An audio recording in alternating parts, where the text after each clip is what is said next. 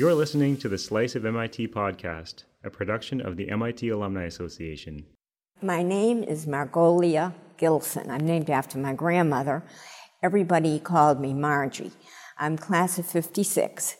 And in my class... In the 1950s, MIT's male-to-female ratio was less than 50 to 1.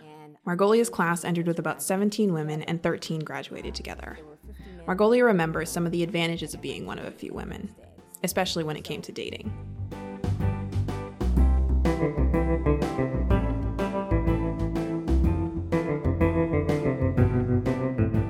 There were so few girls. A lot of guys wanted to take out an MIT co-ed once, at least. And so I have to say I had a very active social life, but I confined it to Friday night and Saturday, and sometimes a Sunday afternoon bicycle ride, because I had to get my work done or else I wouldn't have lasted. Originally from small-town Keene, New Hampshire, Margolia was the first female from her high school to attend MIT. Ever since she can remember, she had an interest in science. When I was in 7th grade, I read an article in the New York Times magazine, Wanted, Magellans of the Ocean Above, and it was about the upper atmosphere. And I decided that's what I really wanted to study. And there were only 2 schools that offered that in the Northeast, MIT and Cornell. And I applied to both. I got into both. Never visited Cornell, but came here.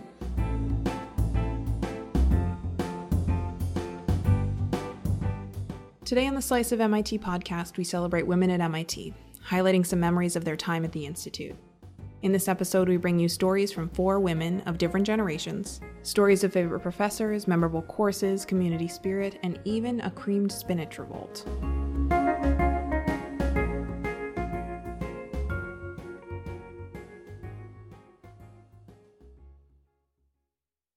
Megan Pasquina is a Course 4 alumna of the class of 2008, and she spent many a long night in the architecture studio perfecting her line drawings and boards. And while her coursework meant a lot to her, she remembers a story about how a 2 a.m. sparkling cider break taught her about what's really important in life. Here's Megan. My thesis advisor, Jan Wampler, was still is an awesome man. The first year I started at MIT, I would see him in the halls, and honestly, Megan remembers Professor Wampler as a character. His crazy hair and the convertible he drove were just a few of the characteristics that stood out in her mind. He's so unassuming, but he's brilliant, and probably one of the most supportive people I've ever met, and pushed us very hard. When the students were pulling an all-nighter in the studio before the final review, Professor Wampler would show up in the middle of the night to offer support, and he would bring sparkling apple cider and snacks and basically tell us to, stop working, let's hang out and celebrate, and he'd give any comments if we needed it, and just told us to relax. It was a really great moment for all of us to kind of step back, stop stressing out. We were all freaking out because that's what you do when you're preparing for your final presentation. And the fact that he would come in the middle of the night and to be there for us was just really pretty wonderful, and helped you realize there are more important things than making sure your line drawings are perfect and making sure your boards are perfect. There's much more about community.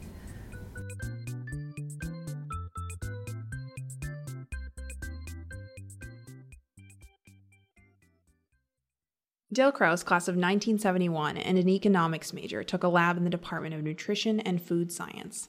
She shares the story about how her lab project fed her need to help others. The project was to see if they could bake bread for poor countries and underdeveloped countries at a cheaper price that was healthy and nutritious. For 2 afternoons a week, Dale would bake bread. She experimented with different proteins to see if they could create a cheaper product. One week we did a milk protein in the bread, or soy protein, or fish protein, and we baked lots of loaves of bread, and then we would test it. How did it taste? What was the consistency?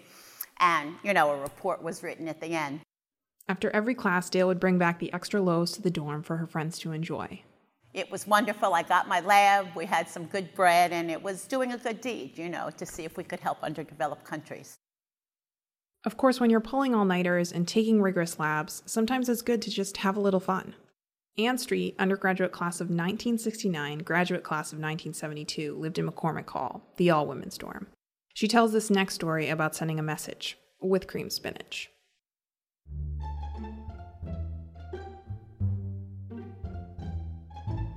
The dining service in McCormick Hall was catered by Stouffer's, the people who give you frozen food. And we believed at the time that they used us as test animals for their new frozen food dishes. And it seems to me that they were testing creamed spinach. And they would give us creamed spinach again and again and again, and we got really tired of it. And so after one too many nights of cream spinach, the women were ready for a new menu. They decided to revolt. All the girls got together and we made a deal with ourselves. We would go through the cafeteria line, we would get an order of cream spinach, and we'd get a couple of extra trays. And then we dumped all of our cream spinach on the trays. And we made a mound a couple of feet high of nothing but cream spinach and put it through the window where the dirty dishes went as a statement. And we never got cream spinach again. To this very day, Anne doesn't eat cream spinach. It's amazing how collaboration and teamwork can make a huge difference, and it's always been an important part of the MIT experience.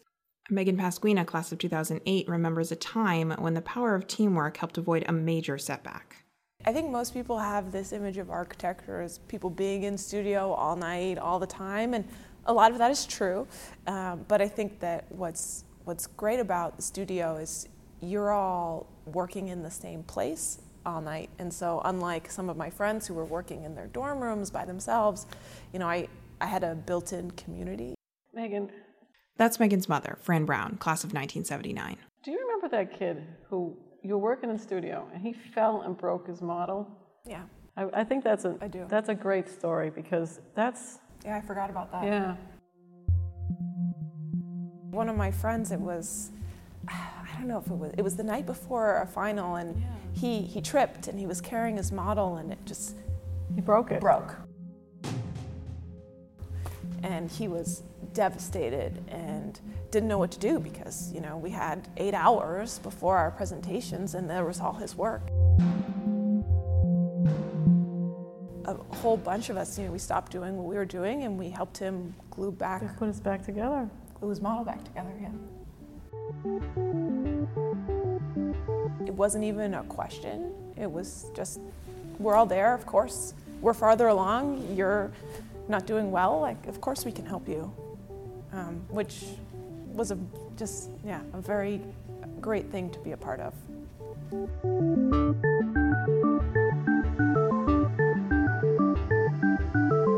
Well, that's it for this episode of the Slice of MIT podcast, but the reminiscing doesn't have to stop here. What are your favorite memories of your time at MIT? Tweet us your stories on Twitter at MIT Alumni. That's MIT_alumni. Special thanks to Margolia Gilson, Megan Pasquina, Dale Kraus, Ann Street, and Fran Brown for sharing their stories with us for this episode. If you want to hear more surprising, insightful, and quirky stories from the MIT community, subscribe to the Slice of MIT podcast on iTunes. Let us know what you think. Please rate the podcast and leave us a review. We'll be back next month with another episode of the Slice of MIT podcast. In the meantime, check out our website at slice.mit.edu. And thanks for listening.